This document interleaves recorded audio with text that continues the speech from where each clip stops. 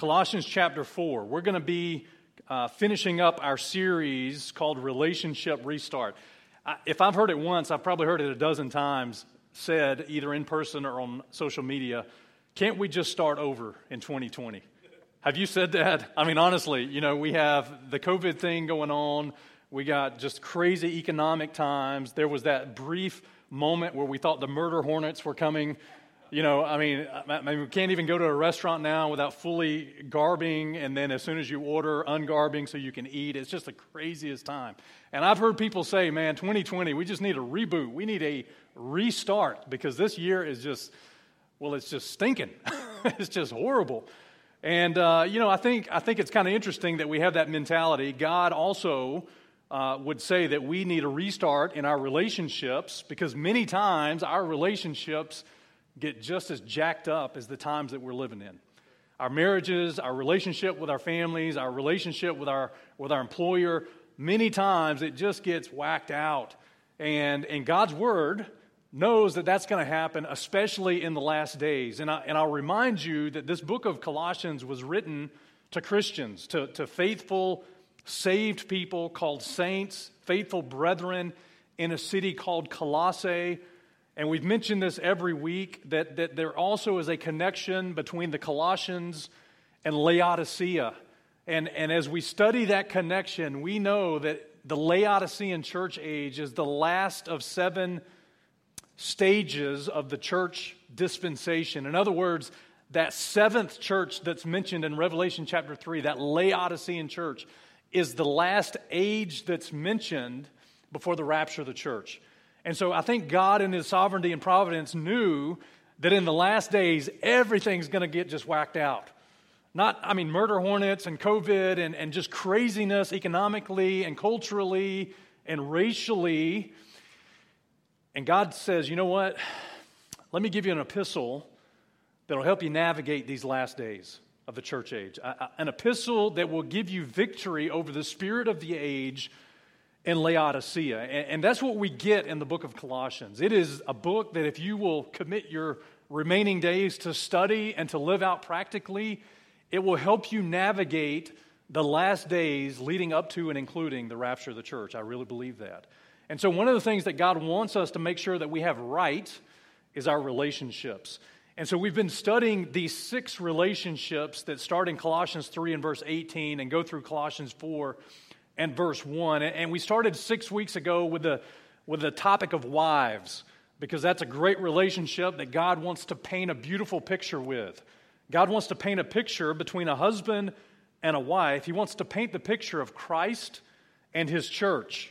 And so God gives us that relationship as a mirror for His relationship with His body of Christ. And so we saw that wives are to submit to their husband. And even if you're not married, if you're saved, you still have a husband in the Lord Jesus Christ. He is the one true husband of the body of Christ. And the call to wives is just simply to submit, to obey, to follow, to get under the mission of your husband.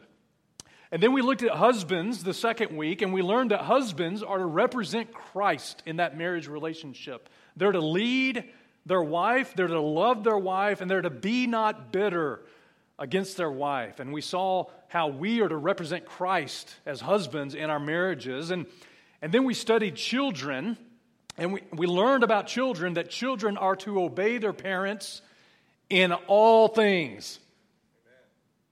Okay, I'll give you one more chance, parents. Children are to obey their parents in all things. Hallelujah. I knew you were awake this morning. You see, it's good to amen it when it fits. Yeah, man, hey kid, you hear this? Okay. And listen, our children are to grow up in a home where they have expectation from parents. We need to give them things to obey. But ultimately, that represents and pictures for us our relationship with God the Father. He's the Father. We are children of God by faith. And I'm just going to tell you, God really desires for His spiritual children to obey Him in all things, right? And so what better place for the Father and for the sons to be or for the children, if you will, to be played out than in the context of the home. The home should look like what the ministry looks like, and ultimately what our relationship with Christ looks like. And then we actually jumped ahead on Father's Day, and we went ahead and dealt with the fathers, and we learned that fathers are to not provoke our children to anger. And then Ephesians 6 says that we're to bring our children up in the nurture and admonition of the Lord. And listen, that label father is the same name that God reserves for himself. And so, and what a tremendous privilege that we that have children, man, we get to be called father. And our calling is to make sure that we mirror God the Father in our home and in our relationships. And then he shifts, the Word of God shifts from family relationships to servants and masters. And we took several minutes last week talking about what servants are in the Bible and also what they're not in the Bible. So a servant could be a bond servant where they don't get remuneration or payment for what they're doing, but they could also be a free servant where they get paid or they earn a salary or earn a daily wage. We did go extensively to say servants in the Bible are not slaves. God is against men stealing, and that's very clear from the Bible cover to cover. But we did see that the servants were to obey in all things their masters according to the flesh. And we talked about our relationship with our employer, because the truth is most of us are going to have a job at some point. And our relationship with our employer or with an authority that we're subordinate under, even that relationship pictures our relationship with God. Do you see how every relationship ties back to God? I mean, that's kind of the whole point. And so that relationship between a servant and a master, God tells us that we should be servants not with eye service, but with singleness of heart, fearing God. Whatever we do, we should do it heartily as to the Lord. And so even if you don't work for a Christian boss, God says ultimately you serve the Lord. When you go to work, you serve the Lord. And so at the end of the day, it pictures our willingness to submit to authority, which adorns us with the doctrine of Christ. Other people see something different about us because we're children of God and we're submissive to God our Father. So lastly, we're going to get in Colossians 4 and verse 1. One verse today. I promise we'll need all the time that we can get to get through this one verse. We're going to look at the last relationship this morning, that of a master. That of a master. Colossians 4 and verse 1 says this: Masters, give unto your servants that which is just and equal, knowing that you also have a master in heaven. And again, I just want to say that every one of these relationships pictures our relationship with Christ. Even Christ became a servant. Christ is also the heavenly master. Does that make sense? And so all of these connect back to Christ. And so let's pray. We'll spend the next few minutes studying, and then we'll get some lunch. Amen? All right, let's pray. Father, we need you this morning. We thank you for your word. We thank you for your Holy Spirit. We thank you that he is the teacher. And Lord, I pray that you give us what we need today in our relationships with those that are in authority over us. Father, help us to understand, those of us that may have positions of leadership or positions of authority, that, Lord, we're called to mirror the Master in heaven by the way we lead. And so, Father, help us to glean those truths. May Christ be honored and glorified. And we love you. Thank you for the time. We ask it in Jesus' name. Amen. All right, so listen, this morning, if you find yourself in any position of authority, in any position of leadership, and in any sense of the word, and you have people that are under you or subordinate to you, we're going to learn this morning that we're called to lead like Christ. Masters, and we're going to talk about what this means, giving to your servants what is just and equal, but God's word just puts in there, you need to remember, masters, that you have a master in heaven. And so whether you're in the armed forces and you have a certain rank, whether you're an employer and you have employees under you, whether you're a supervisor or a manager, even in ministry, that term masters shows up as teacher or those that are in a position of spiritual authority. Listen, even if you hire someone to do a job, you hire someone to clean your house or to mow your grass or to style your hair, listen, in effect, you have leadership over that person. They are subordinate to you. And so this passage is going to deal with you as a leader. And so the first mention of the word master in the Bible is all the way back in Genesis chapter 24. And I won't read the whole text for us this morning. That's really small font. Okay, I won't read the font or read the text because you probably can't read it. I didn't realize I jammed all that in the slide there. In Genesis chapter 24, let me give you the backstory to the story. Abraham is seeking a wife for his son Isaac. And what he does is he says, okay, he calls his eldest servant, whom he trusts, and he says, listen, eldest servant, I want you to go back to my people, and I want you to find a wife for my son Isaac. By the way, the child of promise, right? And I want you to make sure that you don't get a wife from anywhere else. Don't go around here looking for a woman. You need to go back to my people. And so he says in verse 2, Abraham said to his eldest servant of his house that ruled over all that he had. So this servant had responsibility in Abraham's house. He says, I pray thee, put thy hand under my thigh. Aren't you glad we just handshake these days? Right? Put your hand under my thigh. Wait a second. Okay. That's just how it worked, right? In the Old Testament. Okay, so he's going to put his hand under his thigh. He's going to vow a vow. He's going to make him swear. Verse 3, and I will make thee swear by the Lord, the God of heaven, the God of earth, that thou shalt not take a wife of the sons of the daughters of the Canaanites, among whom I dwell, like in this land, but thou shalt go into my country and to my kindred, and take a wife unto my son Isaac. And the servant said unto him, hey, peradventure the woman will not be willing to follow me unto this land. Must I needs bring thy son again to the land from whence thou camest? In other words, hey, if a woman won't come here, should I take your son back there? And the answer is no.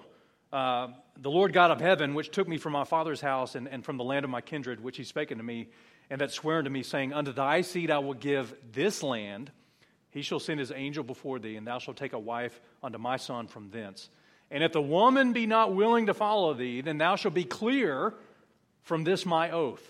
Only bring not my son thither again. In other words, don't let Isaac go back to where we came from. God said we're to be here. Okay? Verse 9. And the servant put his hand under the thigh of Abraham his master, and sware unto him concerning that matter. That is the first mention of the word master in the Bible, and it kind of paints a picture for us of this master-servant relationship. Abraham would have been the master. He would have had multiple servants. This one is called the eldest servant. Probably not anyone in his family, but a hired servant. This servant ruled over all that Abraham had. So this servant was someone who was trustworthy and had responsibility. Abraham even trusted this important mission to a servant. Abraham didn't go back to that land himself. He was getting old. He was stricken in years. He was well stricken in years. Inside joke for some of us in the room. And so he had to entrust this mission to somebody else. He entrusted it to his eldest servant, and it was a tremendous mission. Go find my son a wife. Okay, that's kind of a big deal. That's a big deal. And so listen, this servant was entrusted with the mission. He had trustworthiness and responsibility. He even knew and worshiped God because he vowed this vow to God Almighty. He swore by the Lord, the God of heaven and the God of earth. Now listen, there is some really awesome typology in Genesis 24 that we don't have time for, but let me just mention it real quick.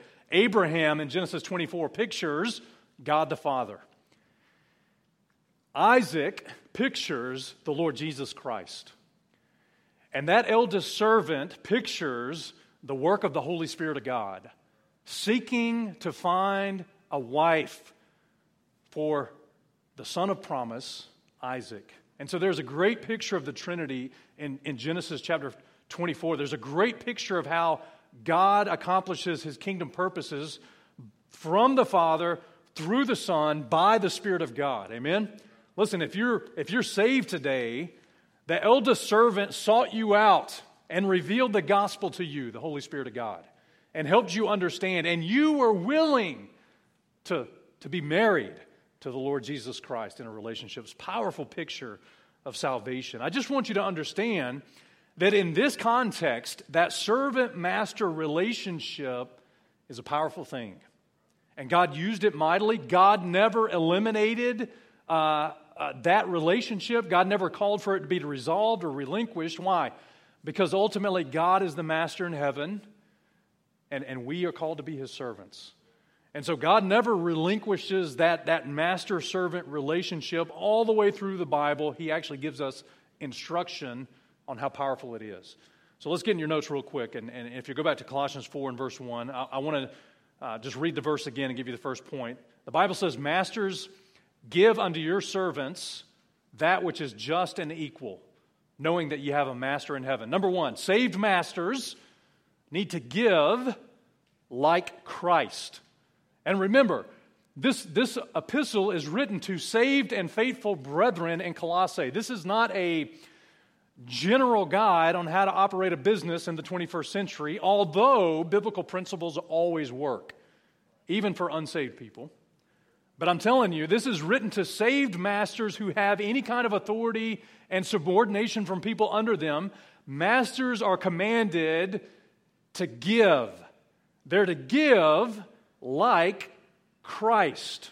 Now listen, any of you that have a job and have a boss or work for an employer know that a lot of businesses, sadly, are in business for what they can get. For what they can get. Businesses and employees and supervisors many times use people to get what they want. More money, more businesses, more franchises, more contracts. And yet, God's Word says that if you're going to be a Christian master, then the first thing you have to do is learn to give. You have to give because God in heaven is a giving master. Can I get an amen right there? Listen, God is not in it for what he can get. He's in it for what he can give. Do you know that we can't, by the way, he doesn't get a whole lot when he gets us. Do you know that? And if you think that God somehow hit the lottery when he got you, then, I hate to break it to you. He won the penny lottery that day, okay? He didn't hit the jackpot. I'm sorry. Because we're just broken, sinful people. God is in it for what he can give. And we know that that's the character and nature of God. God is a giving God. John 3:16, even lost people know this verse. For God so loved the world that he gave his only begotten Son, that whosoever believeth in him should not perish, but have everlasting life.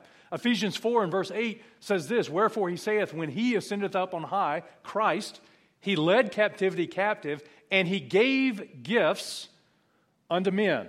The point is, masters in the flesh that are saved are called to give. They're called to give. What are they called to give? Number one, they're called to give that which is just. That which is just. Now, I already know that some of you right now are thinking, man, I can't wait till this sermon is over and archived. I'm emailing this to my boss. I'm emailing this to my supervisor. I'm getting a raise this week. I mean, maybe. Okay, you can throw a bone to your preacher. 5%, it's fine. Whatever. That's a joke. Masters are called to give what's just. That word just in the Bible means what is right. And again, listen, many of us that have worked any amount of time in the secular world, it is not uncommon in the business world for employers or bosses or supervisors to give unjustly to undeserving people while not giving justly to those that actually deserve it. In other words, we've seen it work out many, many times. Listen, if you work for a company, sometimes benefits are given based on blood relationship rather than performance. You ever been a part of that one? I have. It's like, wow, everybody got fired except for the people that are related to these people. That's interesting. And they're not great employees, but yet they still have a job. Sometimes that's the case. Benefits are given based on blood relationship. Sometimes benefits are given based on skin color. Sometimes benefits are given based on gender rather than performance.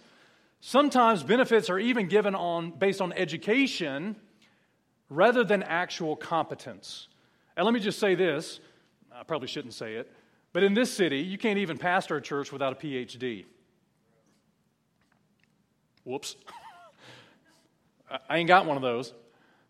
But I think I know what God's Word says. I think I know what it says. And so listen, even in the religious circles and context, masters are to give that which is just. A saved master, a saved leader, a saved employer is different than a lost man.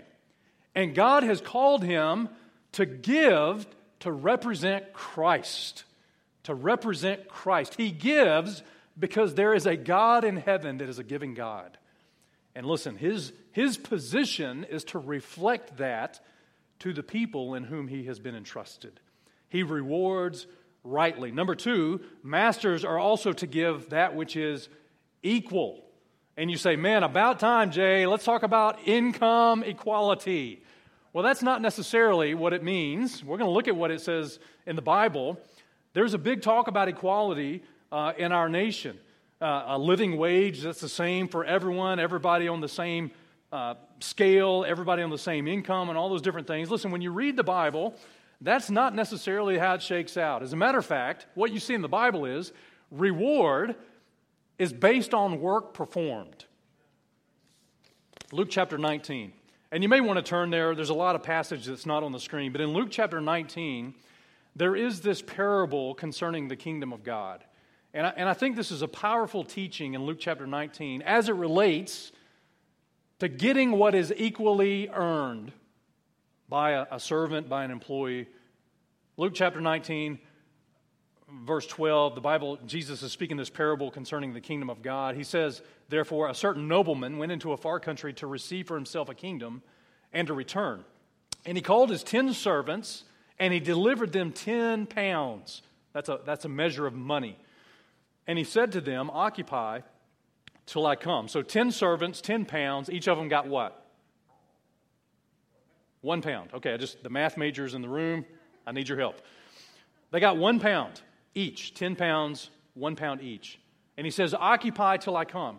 But his citizens hated him, hated the master, and sent a message after him saying, we will not have this man to reign over us. And it came to pass that when he was returned, having received the kingdom, then he commanded these servants to be called unto him, to whom he had given the money, that he might know how much every man had gained by trading. Then came the first, saying, Lord, thy pound. And let me just throw something out here. Who gave him that pound? Who gave him that money? Did he recognize at the end of this parable whose it was? Some of us need to recognize that what we have is from God Almighty. You hear me? It's not your wisdom. It's not your ability to work. It's not your health. It's not your degree. No offense, friends. It's God that gave to you. And oh, by the way, He will hold you accountable. And that goes far beyond money. That's spiritual giftedness. That's time, talent, treasure. Are we okay? God has given us everything that we have, and He expects us to invest it for His kingdom's sake. And so He comes back and He asks for an account, and the servant says, Lord, thy pound, because it's yours, thy pound has gained 10 pounds. So He multiplied it tenfold, and He said to him, well, thou good servant, because thou hast been faithful in very little, hath thou authority over how many cities? 10 cities. And I just want to make the point that the reward was based on the work performed. It was equal to what he had done with what he had. And the second came and said, Lord, thy pound hath gained 5 pounds. And he said likewise to him, be thou also over 5 cities. And I just want to tell you, man, listen, this life is nothing but a test of our faithfulness, of what we will do with what God has given us when He comes with His kingdom. And we stand to give an account. I'm just telling you, the way that we live and are stewards of what God has given us now determines what God can trust us with in His millennial kingdom. I'm just telling you, reward is based on work accomplished. So this man gained 5 pounds, and he was given responsibility over 5 cities. Verse 20, and another came saying, Lord, behold, here is thy pound, which I have kept, laid up in a napkin. For I feared thee, because thou art an austere man, and takest up that which thou layest not down, and reapest that which thou didst not sow. And he said unto him, out of thine own mouth will I judge thee. So this third servant took the pound and he didn't do anything with it. He just put it in a napkin and he hid it. And he said, okay, I'm going to judge you out of your own mouth. And then he calls him a wicked servant. That's strong language. Wicked servant. Thou knewest that I was an austere man, taking up that which I laid not down, and reaping that I did not sow. Wherefore, then gavest not thou my money into the bank, that at my coming I might have required mine own with usury. He said, the simplest thing you could have done is just taken what I'd given you and took it to the bank. At least they give you interest. But you didn't even invest it in that. You didn't do anything with it. Income equality. See, there's a master that's going to reward equally. And it's righteous judgment. It's reward based on work done. So look at verse 24. He said unto them that stood by, take from him the pound and give it to him that hath 10 pounds. You say, well, man, that's unjust. He's already got 10. Actually, you should take from the 10 and redistribute to the rest. Isn't that the way we think in our secular, carnal, lost man mindset? But the master is rewarding based on work done. And he says, well, you didn't do any work. So you lose. You lose any kind of reward you could have earned. And they even said, look at verse 25, because everybody standing there saw what was happening, and they were like Republicans and Democrats today. They said unto him, Lord, he's already got 10 pounds. And the Lord's like, well, this is just how it shakes out in my economy. For I say unto you that everyone which hath shall be given, and from him that hath not, even that he hath shall be taken away from him. And then he says, okay, let me deal with the enemies and slay them. Here's the point. Luke 19 shows us that if we're a servant of the Lord, we're going to be rewarded based on labor. If we are a master in this life according to the flesh, the reward should be based on work accomplished. Not favors, not blood, not skin color, gender. Justly and equally from a Christian employer, that should be manifest based on work performed without the other strings attached. And that's how God is going to judge ultimately. But listen, let me also say this. Look, as a Christian employer, many times, here's the other side of that coin. Sometimes as a Christian employer, somebody that has authority as a saved person, maybe somebody in ministry or something like that, well, because they're saved, right, many times we think that because they're saved, they shouldn't execute right judgment on our work. In other words, if your boss is a Christian, you can kind of get away with it because you and him are kind of got this thing. You're both Christians, right? You're both going to heaven. You both talk about the Lord and talk about church and talk about Bible study. And it's not too far along before you as a servant begin slacking and taking advantage possibly of the situation that you're in. Does that make sense? Does that hit home with anybody? So listen, as a Christian employer, you need to reward justly and equally, but it's also biblical to take away rewards from lazy people and irresponsible employees. It's also equally right in ministry. So if you don't use what God has given you in ministry and what you have been entrusted with, don't be upset when God uses the human leadership and church leadership to take away your opportunities and give it to someone else. Because that's the way the Lord rewards. And ultimately, this picture of a master in heaven is the Lord Jesus Christ, and practically this master and his rewarding of what is just and equal, it pictures the judgment seat of Christ. That's what it pictures. Or Christ himself will give every man what is just and equal. Oh, and by the way, you won't get reward because you were part of Community Fellowship Baptist Church. You won't get reward because you rode on the coattails of your discipler who knocked it out of the park for the Lord Jesus and you sat back and watched. You won't gain reward because Jay was my pastor. You'll gain reward based on what you did. And only what you did. It won't be based on blood relation. It won't be based on gender, skin color, educational status, or anything else. Romans chapter 14 tells us this. But why judgest thou thy brother? Why dost thou set at naught thy brother? For we shall all stand before the judgment seat of Christ. And friend, let me just tell you, that day is coming very soon. Probably in 12 months or less.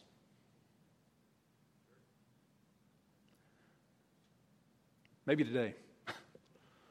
For it is written, as I live, saith the Lord, every knee shall bow to me and every tongue confess to God. So then every one of us shall give account of himself. And there's the key word, to God. So God is going to give us what is just and equal at the judgment seat of Christ. A master in the flesh is called to mirror the master in heaven. Give what's just, give what's equal.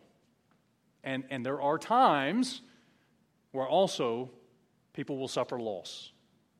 That's just part of mirroring the master in heaven. Number two, saved masters. Boy, we spent a lot of time on that first point. I'm looking at that clock thinking, how can I land this plane in 15 minutes? All right, number two, look. Saved masters motivate like Christ. Okay, so number one, we see that masters are supposed to give. They're to mirror Christ. They're to give like Christ, give what is just and equal. If you have any kind of leadership responsibility, you're to lead like Christ. You're to delegate reward righteously and in righteous judgment. Number two, saved masters motivate like Christ. Now, we get this out of Ephesians chapter 6, verse 9. Again, Colossians and Ephesians have kind of mirroring passages concerning these relationships. In Ephesians 6 and verse 9, the Bible says, ye masters, do the same things unto them, unto the servants. And here's the key, forbearing, threatening, knowing that your master also is in heaven, neither is there respect of persons with him. Forbearing, threatening. In other words, God gives some instruction on how to lead properly as a master. The word forbear means to leave behind or to loosen from. And so what God is telling those in authority is, look, you need to learn to lead without threatening. You need to leave it behind. Isn't that a great managerial skill set? If you don't do this, I'm going to fire you.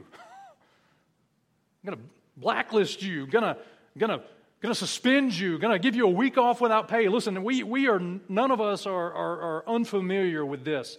God says a Christian master, a Christian person in authority needs to forbear threatening. You need to be loosed from that and lead like Christ. And so fear and manipulation, let me just say this, fear and manipulation get results. But results aren't the goal. Results aren't the goal. People are the goal. People are the goal. And so listen, fear and manipulation, they're not the motivators for you to motivate people to work.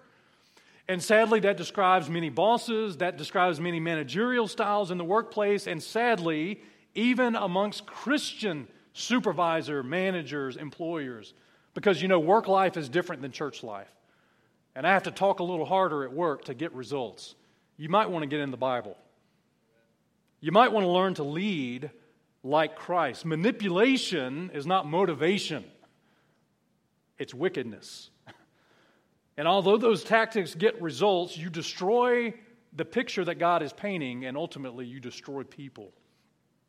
By the way, that same thing can happen in ministry. So don't confuse telling people truth with threatening. And if someone loves you to tell you the truth, and here's kind of the side point of that, look, if somebody loves you enough to tell you the truth on the job, if somebody loves you enough to tell you the truth in ministry, don't receive the truth as threatening because you don't like it. Don't perceive, oh man, that's just mean, ugly talk. No. Truth is hard. And if somebody loves us enough to tell us the truth, we shouldn't receive that as a threat. We should actually appreciate that. We should appreciate a brother or sister that loves us enough to speak the truth in Christ. Okay, but listen. Threatening is the motivation for many people. Threatening is from religious people that ultimately oppose Christ. Let me show you this in the Bible. Acts chapter 4. There were religious people that threatened the apostles. They threatened them to stop preaching the gospel. Acts 4 and verse 17. But that it spread no further among the people, let us straightly threaten them, the apostles, that they speak henceforth to no man in this name, to Jesus' name. Their leadership style was that of threatening. You better stop preaching in Jesus' name, we're going to throw you in jail. We're going to beat you. Acts chapter 9, verse 1. Saul, before he got saved, that was his leadership style. And Saul, yet breathing out threatenings and slaughter against the disciples of the Lord, went unto the high priest. And so listen, it's a power play, man, in the workplace. I'm the boss, and you're not. That's how that looks, right? Lording over people, physical abuse, verbal abuse, threatenings of firings all the time, limiting or blocking advancement. Those sound familiar in the workplace? Listen, a saved employer or a saved boss has no place for this type of leadership. It destroys the picture that Christ is trying to paint through his workplace, through his ministry. And let me just say this on record. Listen, if your ministry is using fear and threatening for motivation, you're doing it wrong. You're doing it wrong. 1 Peter chapter 5 and verse 3 says, if you want to be a good minister, you're not going to be a lord over God's heritage. You don't lord over people. You be an example to the flock. It doesn't mean that you don't have hard conversations, but that you are an example of humility and Christ-likeness. You don't tell people what to do and just expect them to do it without you yourself humbling yourself before Christ. You say, well, man, I got a real jerk of a boss. What do I do? He's not even saved. She's not even saved. Man, they don't lead like this at all. How am I supposed to go to work tomorrow and deal with the chaos that is my workplace? Well, God tells us that sometimes we have to suffer for Christ's sake. You know, Christ suffered in this world. He's the master in heaven that came to this world, became a servant. You can't despise your master because they're lost. As a matter of fact, your humbleness and servitude to them is going to paint a great picture of the gospel when you submit to them. Just like a wife submitting to her husband. Just like children obeying their parents. It's all the same. And so what do you do as a servant? Well, look, you do your boss service. You do your employer service. You give to them not because of what you get, because you want to mirror Christ. You know, 1 Peter chapter 2, I'm going to skip ahead, Derek, but in 1 Peter chapter 2, verse 18 to 23, the Bible says, servants, be subject to your masters with all fear, not only to the good and gentle, but also to the froward. And again, I just want to say our obedience is not based on our circumstances. If I just had a better boss, I could do a better job at work and be more like Christ. If I just had a better pastor, I could get on board with what's going on at CFBC. It doesn't depend on your circumstances. It depends on your heart before the Lord. And he says in verse 21, for even hereunto ye were called, because Christ also suffered for us, leaving us an example that we shall follow in his steps. Who did no sin, neither was guile found in his mouth, who when he was reviled not again. When he suffered, he threatened not, but committed himself to him that judgeth righteously. Okay, so my point is, again, I know we talked about servants last week. We're going to all walk out of here and say, man, let me just look at my masters. Let me look at my boss. Let me look at my supervisor. Let me look at my pastor. And every one of those, you're going to say, well, here's all the reasons why they're not perfect and they're not perfectly like Christ. That still doesn't give us any room not to submit ourselves to them. Masters, motivate like Christ. Lead like Christ. Forbear threatening. And again, whether it's on the workplace or in the ministry, there's no room for that. All right, lastly, number 3, we're done. Saved masters know that they are accountable to Christ. Saved masters know that they're accountable to Christ. And again, Colossians 4 and verse 1 kind of breaks it down for us. Masters, give unto your servants that which is just and equal, knowing that ye also have a master where? In heaven. When you jump over to Ephesians, it almost echoes that word for word. Again, in the Ephesian epistle, ye masters, do the same thing unto them, forbearing threatening, knowing that your master also is in heaven, neither is there respect of person with him. Here's what you need to know. If you are in any position of leadership on this earth, you are still under Christ's authority. You have a master in heaven. Every master has a master. So you haven't arrived, friend. No offense. You have a master in heaven, the Lord Jesus Christ. Matthew 23 and verse 8. But be ye not called rabbi, for one is your master, one, even Christ. Matthew 23 verse 10. Neither be ye called masters, for one is your master, capital M, even Christ. John 13:13. You call me master and Lord, and ye say, well, for so I am. I mean, Jesus kind of knew, hey, you got that one right.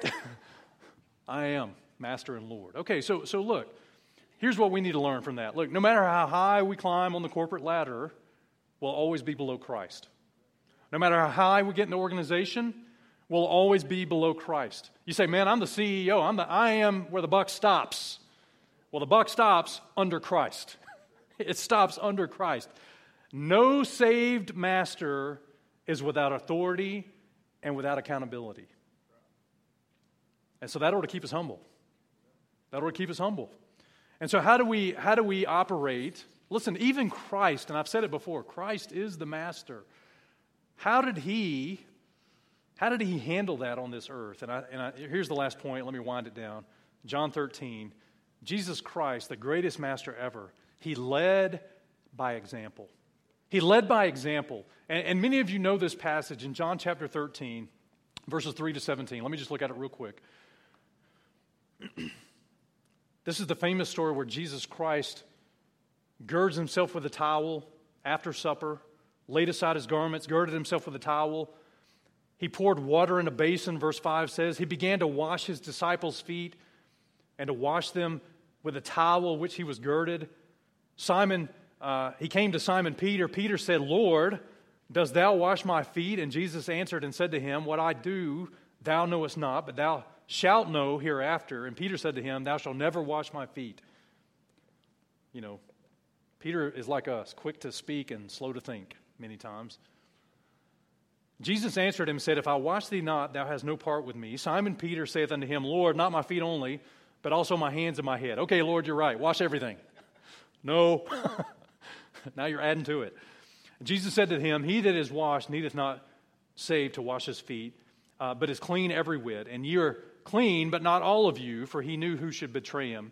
Therefore said he, you're not all clean. So after he'd washed their feet and had taken his garments and was set down, he said unto them, know ye what I've done to you?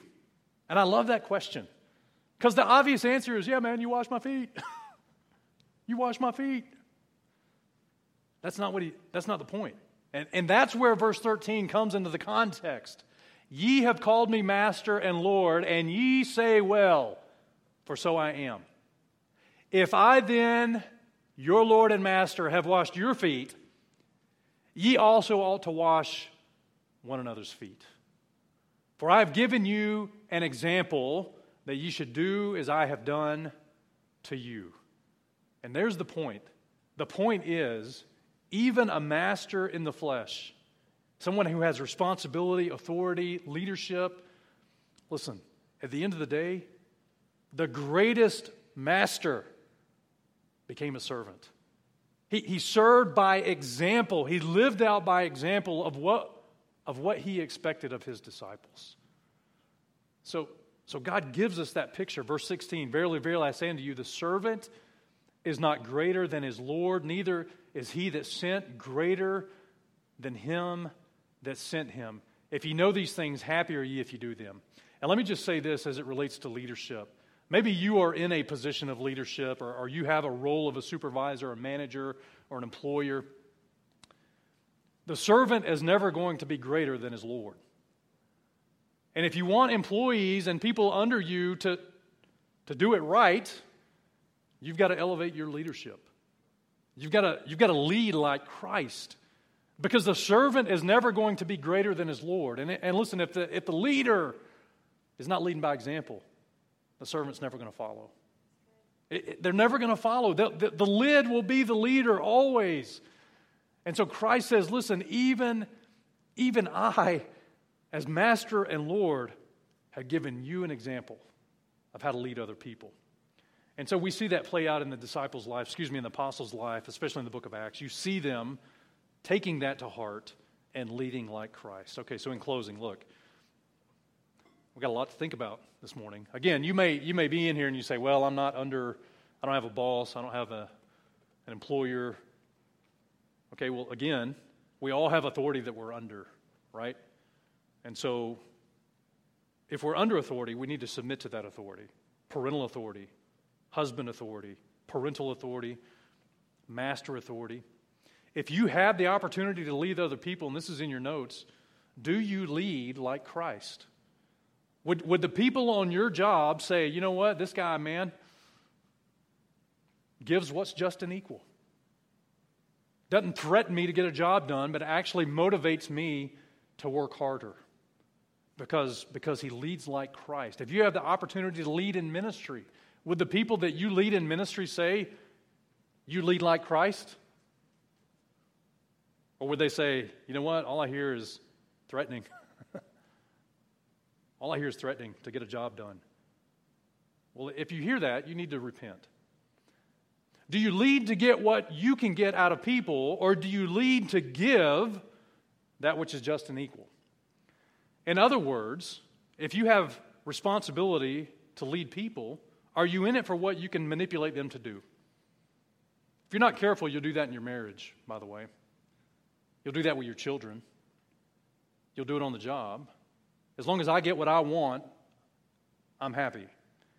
And yet, we've learned that the greatest master leads by giving.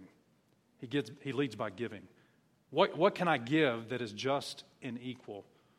And then lastly, and most importantly, are we servant to Christ? You know, in Luke 19, if that were to shake out today, in all seriousness, man, if the rapture happened today, and we stand before the judgment seat of Christ, and He is now ready to bring in His kingdom, and He stands and says, okay, Jay, you're up. Here's what I gave you. What'd you do with that? Are we ready to give an account for that? Listen, whether you're ready or not, that day is coming, church.